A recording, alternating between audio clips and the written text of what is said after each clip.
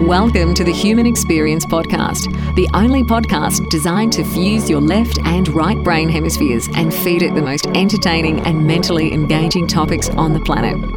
As we approach our ascent, please make sure your frontal, temporal and occipital lobes are in their full upright position. As you take your seat of consciousness, relax your senses and allow us to take you on a journey. We are the Intimate Strangers. Thank you for listening.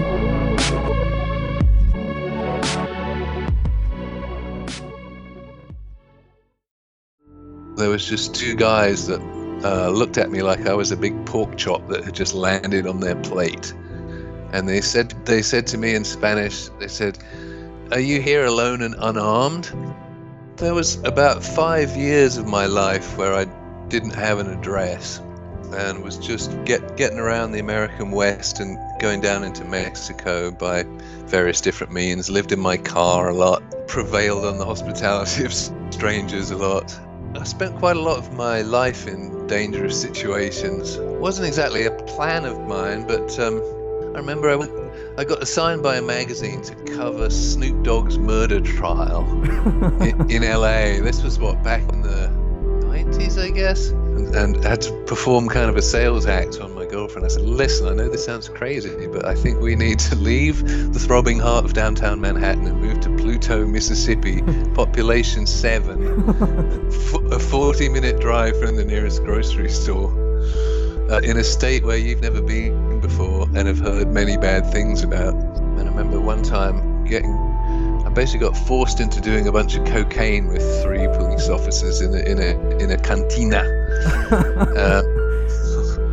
And they were trying to sell me drugs. They thought, well, if a gringo is down here in the Sierra Madre, he must be here to buy drugs. But for me, it worked really well. I was very happy in my 20s and 30s, just as a restless, rootless, wandering male without any obligations. I never had any money. I was always flat broke. But I had a lot of personal freedom, and that was my goal in life, and so I was satisfied.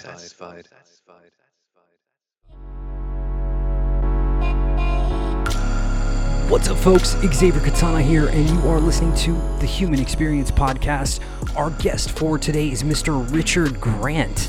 Richard is a journalist and author whose interest in exploration and wandering has taken him on a number of riveting travel adventures. This was a phenomenal episode to do. Richard has traveled, like I said, extensively all through the United States, and we covered some of the stories that he had to share. American Nomads is the book, and you are going to love this episode. Here is Mr. Richard Grant.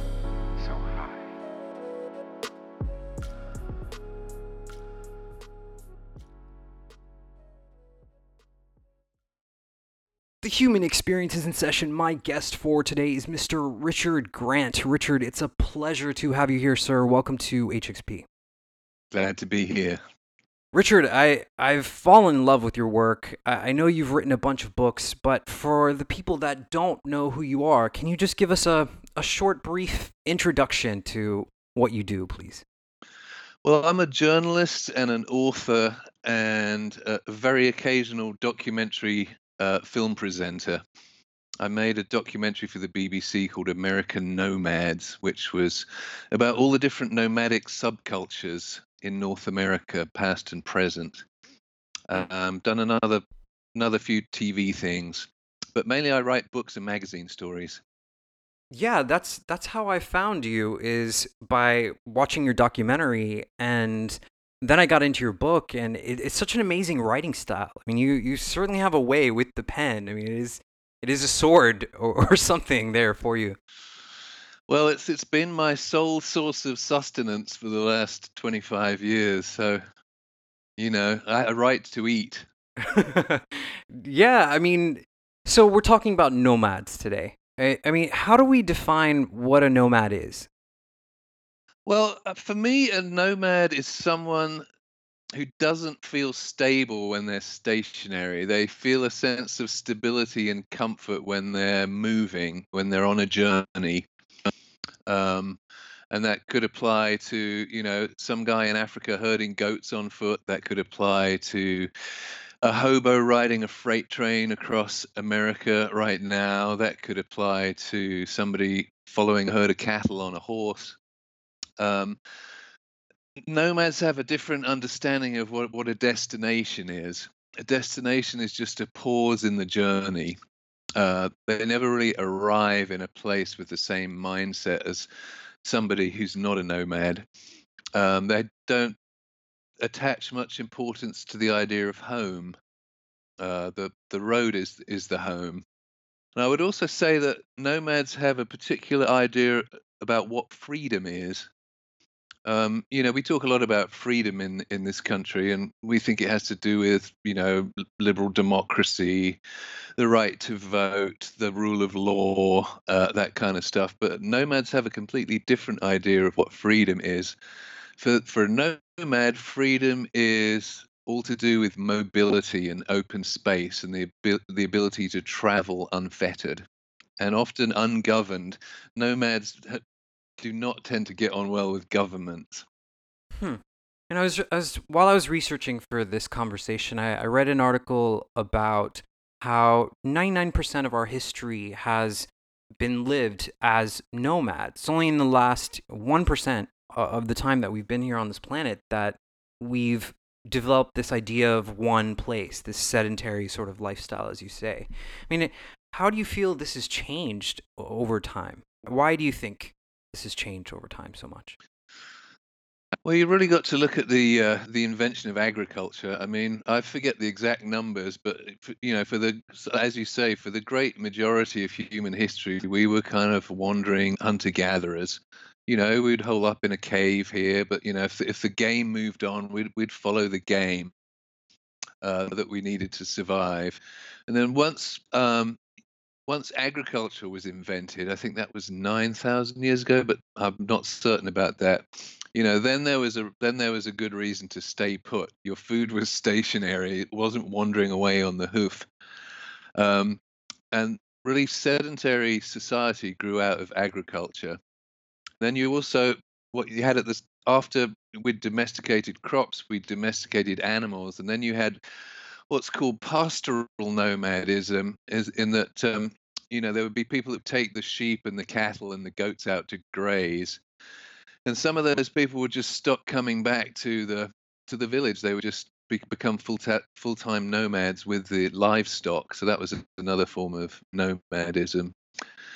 Some people say that we're hardwired for it. I don't know whether that's true or not, but it's certainly an argument that people make that we're wired to be nomads, and that sedentary living is a recent experiment, and that's caused a lot of our social problems.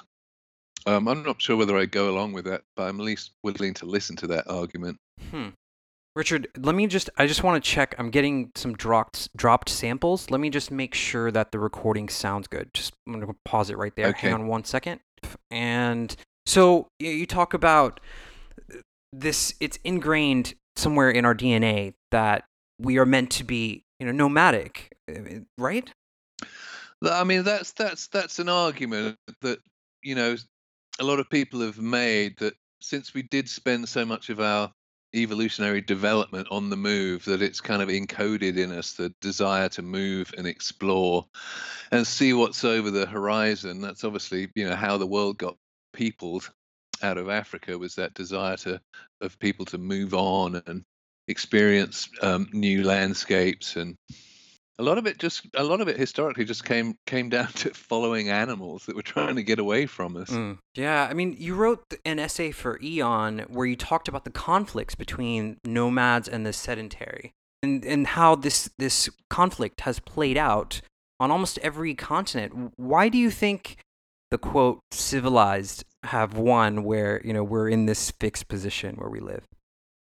Okay, so let's just think about why this conflict between farmers and nomads, between city dwellers and nomads, has cropped up on, like you say, every continent except Antarctica, which is more or less uninhabited. And it has to do with conflicting philosophies of land use. Nomads want land to be is there to be crossed. Grazing is there to be reached. Whereas the farmers and civilized people They like fences, they like roads, they like taxes, they like boundaries, they like rectangles.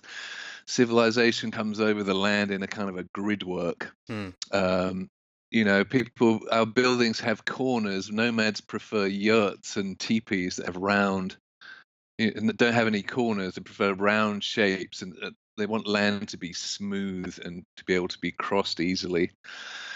That's the root of the conflict. I think the reason why nomads have lost this conflict is that civilization has proved more effective at generating technologies, at generating large populations. Nomads have to live in balance with the natural environment. If they start overloading it, the resource runs out. There's no more grass for the livestock, or you overhunt the meat. If you get too many people, there's nothing to eat. So nomads live in kind of a lean balance with the natural environment, whereas civilization found a way to increase its numbers, through living in cities, through practicing agriculture. Hmm. And the other big thing is literacy. That most nomads in human history have not been literate, and literacy as a way of storing knowledge is a much more effective system than oral history.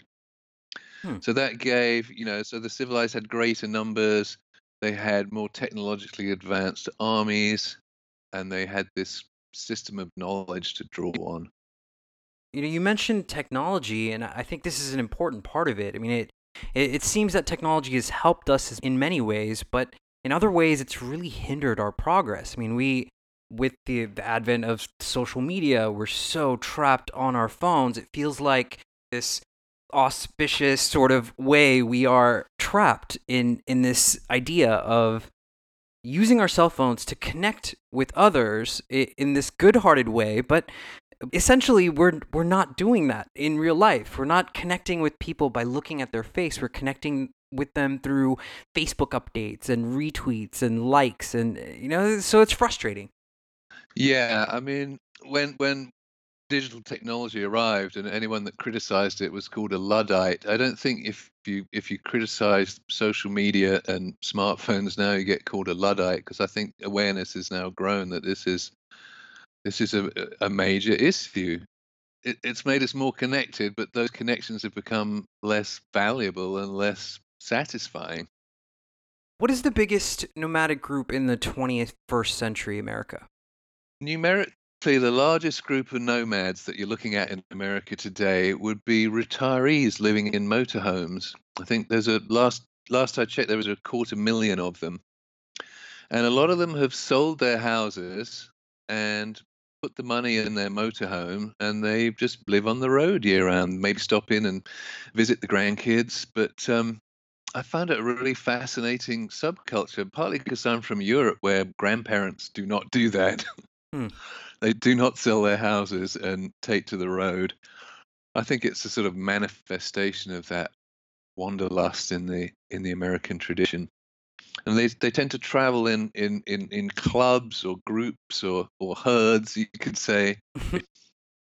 And I remember seeing them in the Arizona desert in the winter. There's a big congregation of them at a place called Quartzsite, Arizona, Hmm. and they were circling their motorhomes like covered wagons on the prairie in the 1860s. And they'd have a campfire in the middle of the motorhomes, and they would get together and kind of drink cocktails and tell stories. And very happy people on the whole. It seemed to be a very satisfying way of living to them. Why is there this idea of the Old West? Why does that appear in their lifestyle?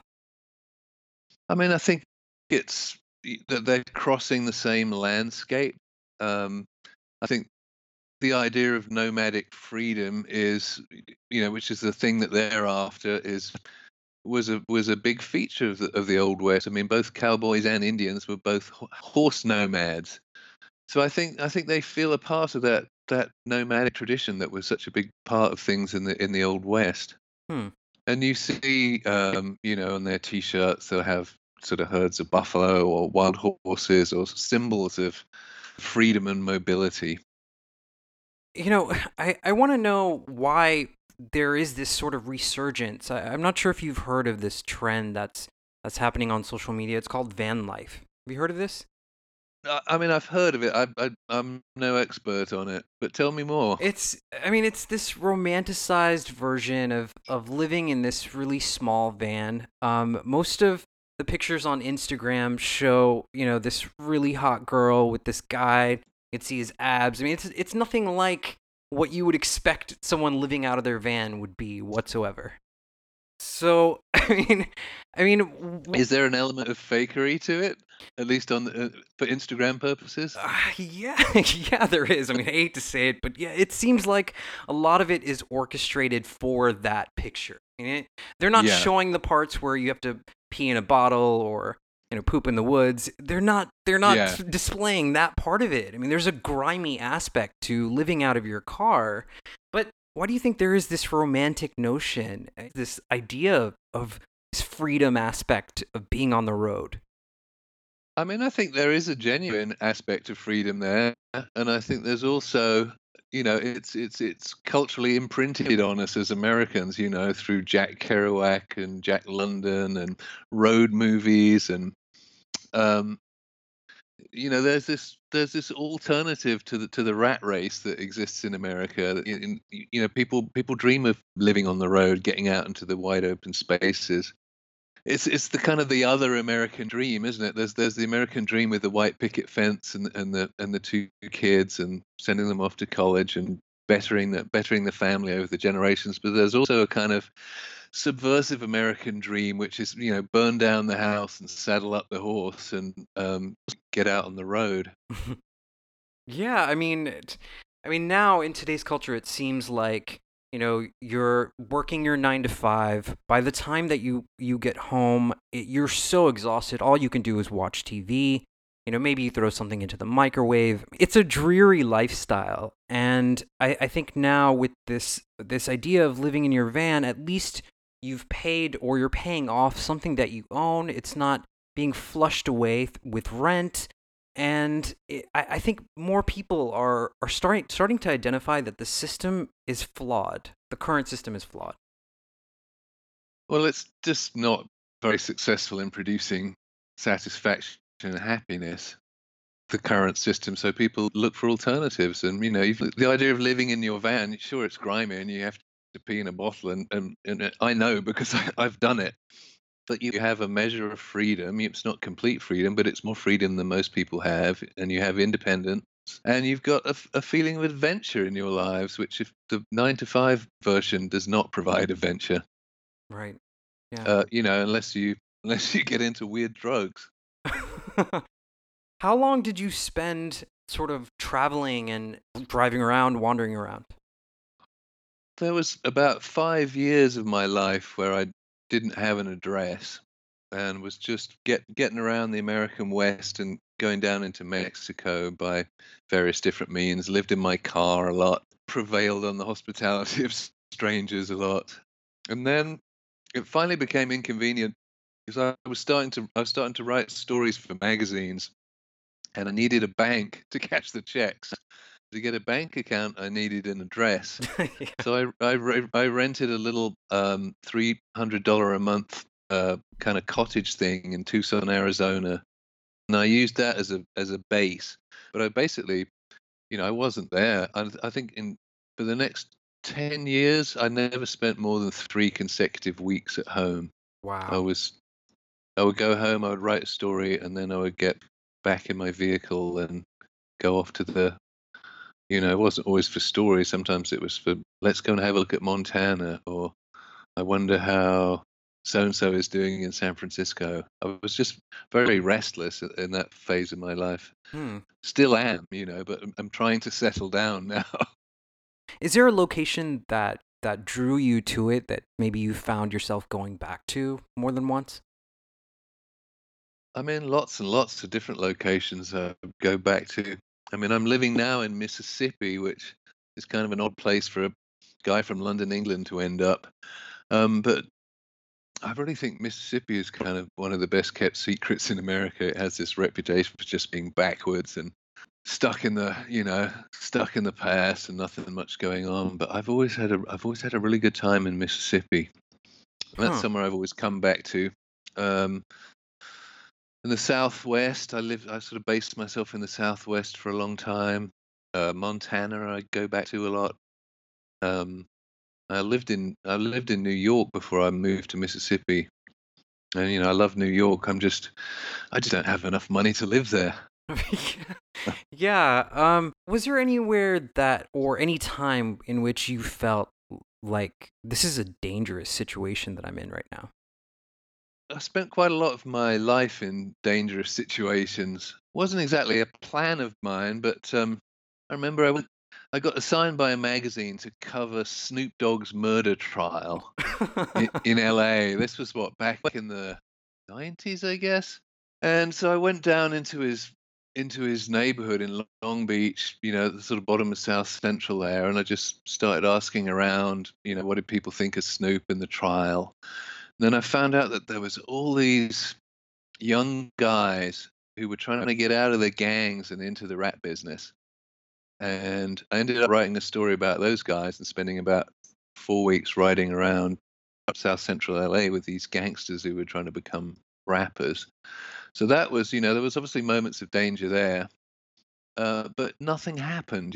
People kept telling me how dangerous it was in South Central, and I saw some edgy moments, but it was okay. And so then what happens is you build up this probably false sense of confidence. Then I did stories in Haiti. People said, "Oh, Haiti's like really dangerous." I went to Haiti, nothing bad happened. Found it really fascinating. Um, I went to cover the Zapatista uprising in southern Mexico. Everyone said, "Oh, don't go; it's too dangerous." So I went. Nothing bad happened.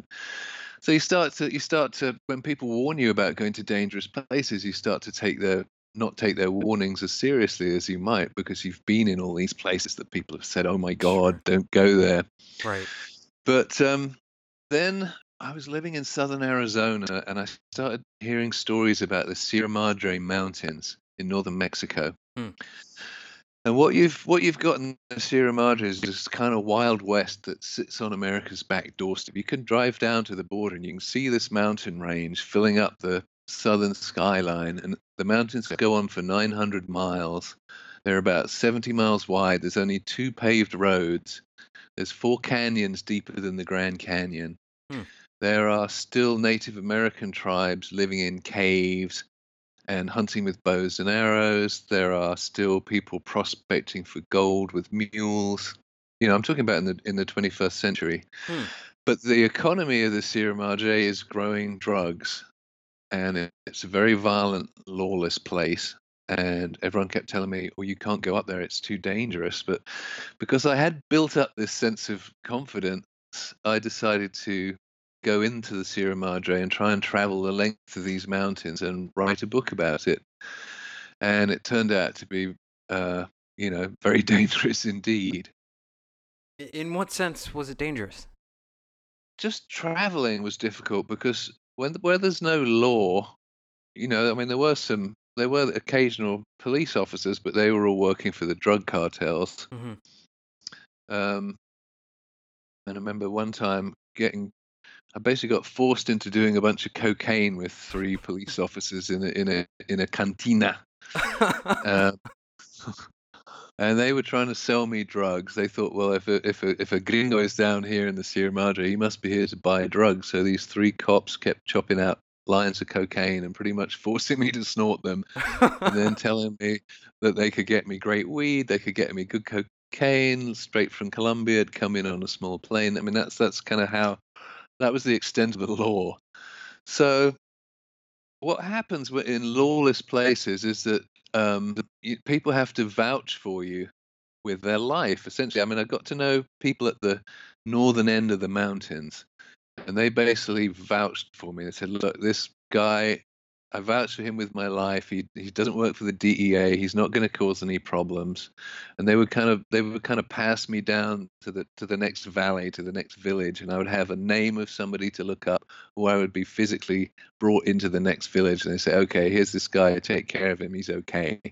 But a lot of it was just the social instability, because these had been just poor cattle ranchers, farmers, There was no electricity in a lot of these villages, Hmm. but they had money from drugs, and the thing that they chose to spend their money on was cocaine, alcohol, and AK-47s, and that made for a very volatile social mix. That's fascinating, man. I love it. I mean, cocaine is a hell of a drug. I know, and it's also like the the kind of Mexican machismo is particularly strong in that part of Mexico, up in those mountains. So you got machismo, you've got like a river of booze, you got cocaine, and everybody's armed with AK-47s. So things can go wrong in a hurry. Yeah, for And there sure. I was mean, several times I just had to sort of scramble out and hide. And then, so yeah, I was talking about my system of travel here. It's all personal introduction, uh-huh.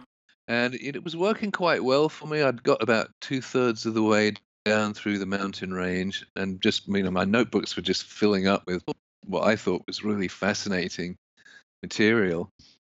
And then my kind of chain of human connections ran out, and I came out of the mountains into the city of Durango, and I saw an advert for this new tourist resort that was up in the mountains. It said there were cabins, there were horses, there was swimming, and I thought to myself, well, I'll go up to this place, which is obviously it's safe to go as a tourist, and then I'll make some friends there, and somebody will pass me down the mountain range to their cousin or introduce me to someone in the next valley. But I went up there and there was no tourist resort. There was just two guys that looked at me like I was a big pork chop that had just landed on their plate. Hmm. And they said to me in Spanish, they said, "Are you here alone and unarmed?" And and I said yes. And they're like, "Why on earth would you be here alone and unarmed?" And I said, "Because I'm no threat to anybody." I said, "Well, what is there to be afraid of?" And the guy says to me, "I kill to please the trigger finger." I was like, "Oh no, I'm in it now." Then he shook out some cocaine onto the palm of his hand and just gulped it down and chased it down with a beer. Anyway, it was kind of a long story and a long night, but they ended up. Have you seen that movie No Country for Old Men? Sure, yeah. You remember the scene where the two big trucks are chasing the guy? Right, yeah. That was me. They're chasing me in two trucks through these mountains at night. I'd never been so terrified in my life. And I learned something about fear that I never particularly wanted to know in the first place. But my body was functioning at its absolute peak.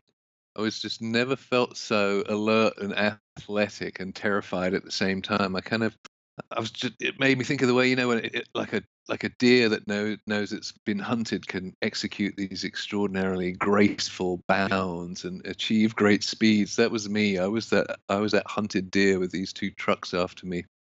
But yeah, very, very frightening night. And I was in a pickup truck. They built a fire next to my truck, and they stayed up most of the night. And then eventually they passed out in their blankets, and I had to sneak in the next morning and jump in my truck and turn on the ignition and kind of peel out of there. And that was. I've never been back to those mountains since I got out, and I've never been back since. I did get a book out of it called God's Middle Finger. Yeah. Yeah. That's great. I mean, there's something amazing about the currency of a story and not having to hold up your phone and press the button to create a memory, like actually being able to relay this experience that you have and remembering it. Well, it was a very vivid experience. Let me tell you. And I mean, I'm in the, I write for a living, so I'm in the habit of carrying around a notebook with me. And you know, I re- anyone that travels in order to learn and experience the world. I mean, I would recommend that the old-fashioned notebook. I mean, I take some photographs as well, but to record, conversations that you had, to record how you felt about things at the time you were there. Hmm. A notebook is actually a very good tool for that. We are going to take a small break for a message from our sponsors.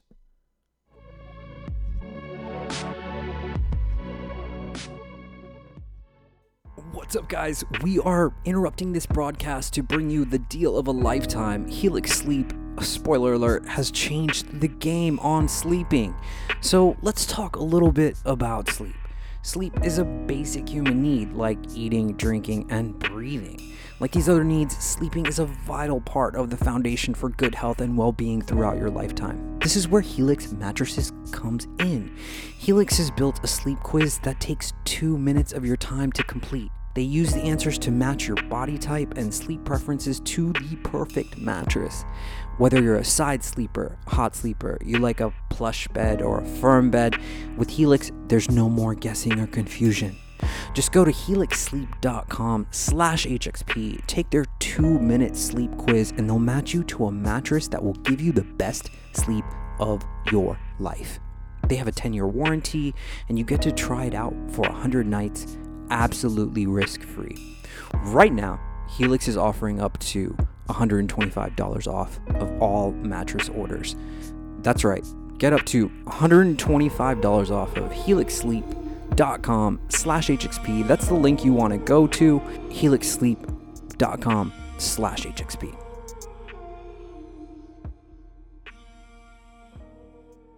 One of the people that you met that really touched a soft spot in my heart was Comfrey. And he was the train traveler, right? Yeah, Carfree, he rides the freight trains. I'm not sure he's doing it anymore. There's this whole new generation of kind of sort of punky vagabond kids that are riding around on the freight trains. And he was one of those when he just turned 18, had kind of a tough home life like a lot of them, and he was out on the rails and trying to protect himself, trying to be tough, but just a sweet, sweet, smart kid at the same time. He was very touching. Hmm. I'm still in intermittent contact with him. Yeah. He's up, and he's last I heard he was cowboying in Montana and doing some kind of environmental activism, protesting the bison slaughter that happens outside Yellowstone every year. Do you think there's a certain time in your life where you want to travel and learn as much as you can, and then maybe as you get older, you're like, oh, well, I'm going to chill out now, maybe have some kids? I mean, that's how I did it. I think there's a lot of maybe more pressure now on young people to get started on their career and start paying back their student loans and whatever else. But I emerged from college without any student loans and without any clear idea of what I wanted to do or who I wanted to be. I grew up mainly in London, England, and I knew I didn't want to live in England, and I knew I didn't want to work in an office, and I knew I wanted to see the world or do some traveling. So, the travel came first, and then I started writing stories about some of the things I was encountering, and then I started selling some of those stories to magazines and became this kind of roving freelance journalist. Hmm. And frankly, I've met lots of women that do it too, but it is easier if you're male. You do have like less to worry about than if you're female. But for me, it worked really well. I was very happy in my 20s and 30s, just as a restless, rootless, wandering male without any obligations. I never had any money. I was always flat broke, but I had a lot of personal freedom, and that was my goal in life. And so I was satisfied. Hmm. And I'm going to be 55 next month, and I have a 3-year-old daughter and a wife and a mortgage. Hmm. And so I left it late, but it's been hard, the transition, when you're used to that much freedom in your life, and suddenly you've got a wife and a kid and a mortgage and an uncertain income stream. Sure. I find it difficult to adjust. I mean, that'll change the narrative for you, right? Absolutely, yeah. No, I mean, having a young child changes everything. I mean, what did you do before you got married? What did you do if you fell in love on the road? Did you stay there with them, or was it like a goodbye type scenario? Um, Different strategies. I had some girlfriends who were very understanding, and I would be gone, and I would come back to them, and I would spend some time with them, and I would go and come back and go and come back. Those were sort of long-term relationships.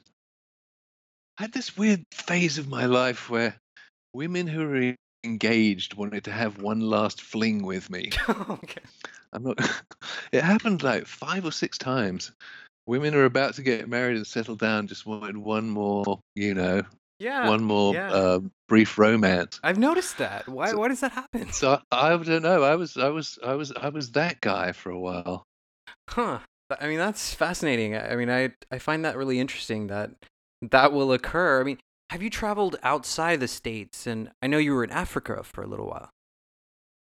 Yeah, I've traveled quite extensively in Africa. I've been over there eight or nine times in West and South Africa, and a lot in East Africa, and Kenya and Tanzania, and Burundi and Rwanda, and Congo, and several other countries.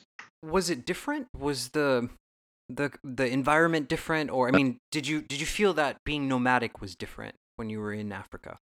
Well, the thing I would say about Africa is that the first few times that I went there, it was for magazine stories, and I was met at the airport, sort of taken away in a Land Rover to some sort of lovely bush camp, maybe just a tent, but I was looked after and protected. And a lot of those were kind of safari type things. I did a story about a guy that was trying to train captive lions to get back into the wild. I did a dugout canoe trip down the Zambezi River. That was my first trip, and I was really scared of things like crocodiles and hippos, but it turned out to be a fantastic trip that I loved, and that was kind of what kept me going back to Africa.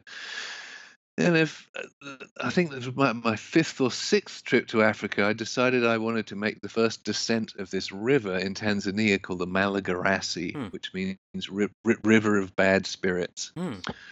Because I love floating down rivers, and I found out there was a river that no one had ever gone down in a boat before, and I thought, well, I'll be that guy and write a book about it and have an adventure. Mm-hmm. And but to get to the river, I had to kind of get there under my own steam. There was no one to meet me at the airport, and I was traveling on the bus, and I was trying to find my own accommodations. And I realized that on those previous trips, I'd been inside the safari bubble, that I hadn't really been in Africa proper. I'd just been in this safari bubble where people were looking after me the whole time. Mm-hmm. And once you step out of that safari bubble into the rest of Africa, it seems really different. I mean, it's a difficult place to travel. Mm-hmm. I mean, a lot of it is just the heat. Why is it called the River of Bad Spirits? You know what? I never found out why it was called that. Nobody seemed to know. Hmm. Okay. We certainly had some bad experiences on the river. Is it like a cursed river or something? I'm assuming that that's what it meant. That there was bad spirits on the river. Huh. Interesting. I mean, you've wrote a bunch. I mean, you wrote Dispatches from Pluto, where it covers your decision to move from New York City to Mississippi, the Mississippi Delta, as you were saying. What were you feeling when you moved from New York? Why'd you leave New York? So the plan, I was with my girlfriend Mariah, who's now my wife. We for the first time in my life, I finally had some money from that BBC documentary. Not a lot of money, but I said, let's take this money and just go live in New York for a year, because it's the capital of the world, and we both had good friends there. And I think New York's a great city. And when we arrived there, I had a commission from the New Yorker magazine. I had another documentary film in the works. I had a regular gig for a British magazine. I had another book project in the works. Within 2 weeks of arriving in New York, all those plans had collapsed. My then girlfriend, she couldn't find a job doing anything, and we were living in this tiny little half underground apartment, and our dog was depressed, and it's just New York basically just chewed us up, and spat us out. You know what I mean? And then while we were there, I got invited to do a book conference in Mississippi, where I'd been, 10 or 11 times and I'd always enjoyed it. And a friend of mine in Mississippi took me out for a picnic at a place called Pluto, her family's farm out in the Delta. And she showed me this lovely old 5-bedroom farmhouse on 9 acres of land next to a river with fruit trees and vegetable beds and views out over cotton fields. And she said, you could probably have this 5-bedroom house on 9 acres for about $130,000. Wow. That's my dad's house, and he's selling it. And they barely let you park in New York for that. So then went back to New York. We were living in Manhattan on 20th Street and 8th Avenue, and I went and had to perform kind of a sales act on my girlfriend. I said, "Listen, I know this sounds crazy, but I think we need to leave the throbbing heart of downtown Manhattan and move to Pluto, Mississippi, population 7, a 40-minute drive from the nearest grocery store." In a state where you've never been before and have heard many bad things about. Right. And to her credit, she said, "Well, things aren't going well for us in New York. I'll at least go and have a look at the place." And like I had, she fell in love with this beautiful old farmhouse and the location. And it then was probably as extreme a case of culture shock as I've had in all my travels was arriving in the Mississippi Delta, not knowing anything really about how the culture worked, how the landscape worked, dealing with incredible quantities of snakes and mosquitoes and swamps and a very complicated system of race relations. Mm-hmm. It really took us a couple of years just to figure out how race relations worked in that part of Mississippi. Tell us more. What you had a lot there was you had racial prejudice coexisting with love between the races, and this was not an equation that I was used to. I'll give you an example. On Pluto, the basic all the white people belonged to one family, and there had been a black family that had lived on this land for 3 generations and had worked for the white family, and they'd become very, very close. And in previous generations, the black family had named their children after whoever the matriarch and patriarch of the white family were.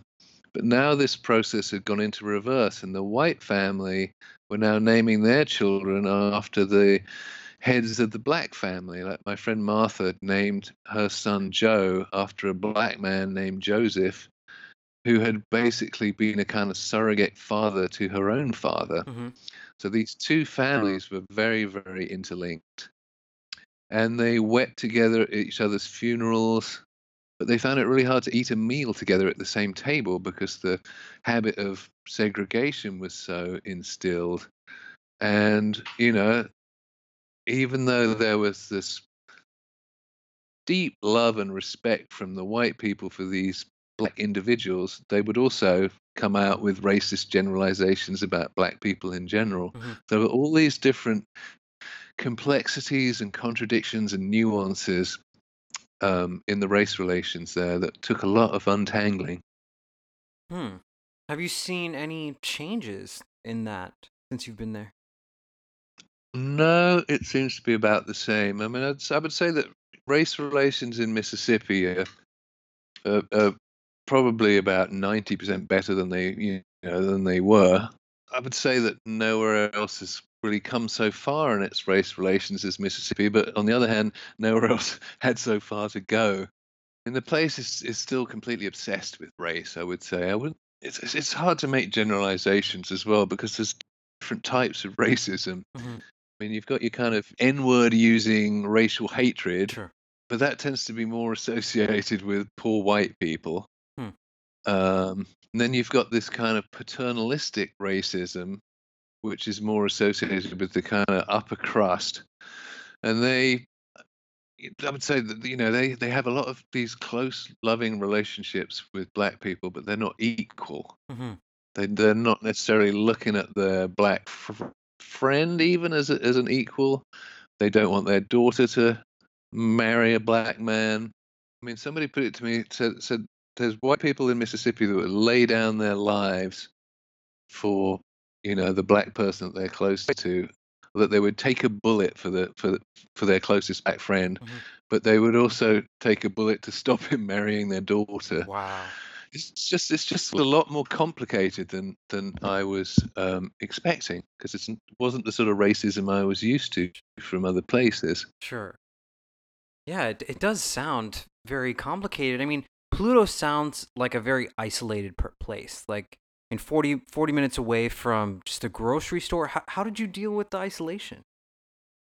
Well, I mean, it sounds isolated, but I was in fact had a very rich social life, because we got basically adopted by the family down the road. Hmm.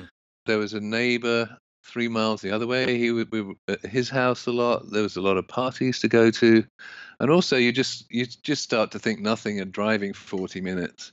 I mean, I would drive 90 miles to go and play golf with Morgan Freeman. I got to know Morgan Freeman. He lives in the Mississippi Delta. He belonged to this crazy little country club way out in the middle of nowhere, where you're allowed to carry a chainsaw in your golf bag to cut down trees that got in the way. And they'd turn the tennis courts into a dove field because they preferred hunting doves to playing tennis. Very eccentric little country club that Morgan loves.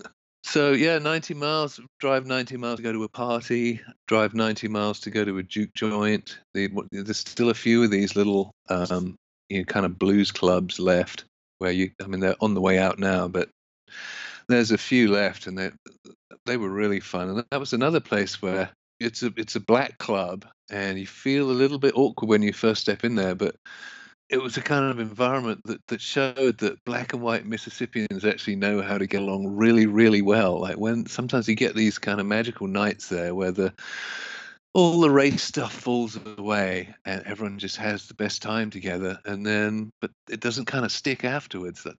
What you think is a friendship then tends to kind of slide apart, and the old habit of living separately reasserts itself. Yeah. So I think I mean, it's just such a complicated topic. I mean, I see race relations here. I mean, sometimes it just seems like a model for the rest of the country, because black and white know how to get along so well here, but most of the time they choose not to. It is a complicated subject, and I'm wondering, out of all of this traveling that you've done, was there any lesson that you learned that sticks with you? I mean, I think the lesson that I've learned from my travels is that I find it very hard to judge people. I just automatically now think, well, who would I be if I'd grown up like them? Let's say some white guy in Mississippi comes out with, some racially demeaning remark. I can no longer just dismiss that person as an evil, wrong person that should be shunned. Because I think, well, what would I be like if if my father had, belonged to the White Citizens Council and brought me up in a very racist environment, and I'd lived here my whole life? Like, would I think like that person? I guess the lesson is that we're all just products of our environment, and once you accept that about people, it becomes very hard to judge them. Sure. I don't consider myself superior to other people because of the beliefs that were instilled in me by my education and cultural background. Sure.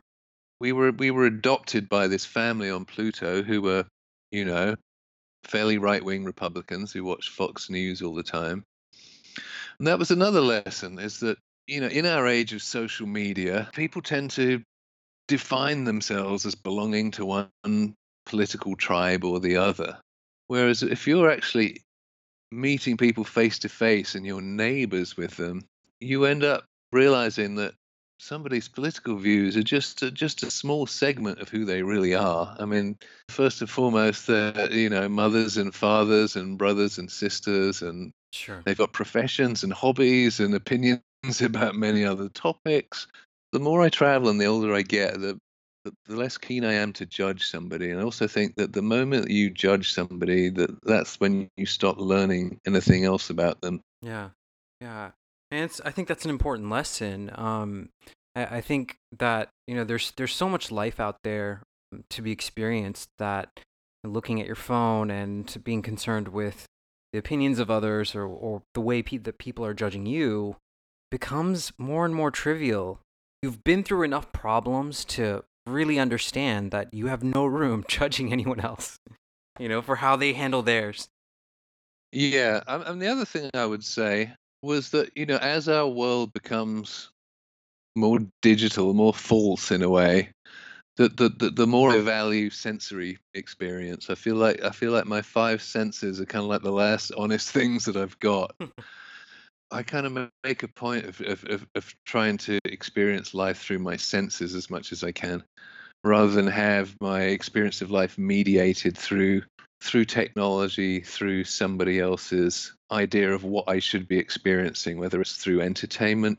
I just encourage myself and others to look hard, to listen carefully, to enjoy your sense of smell, to savor what crosses your palate.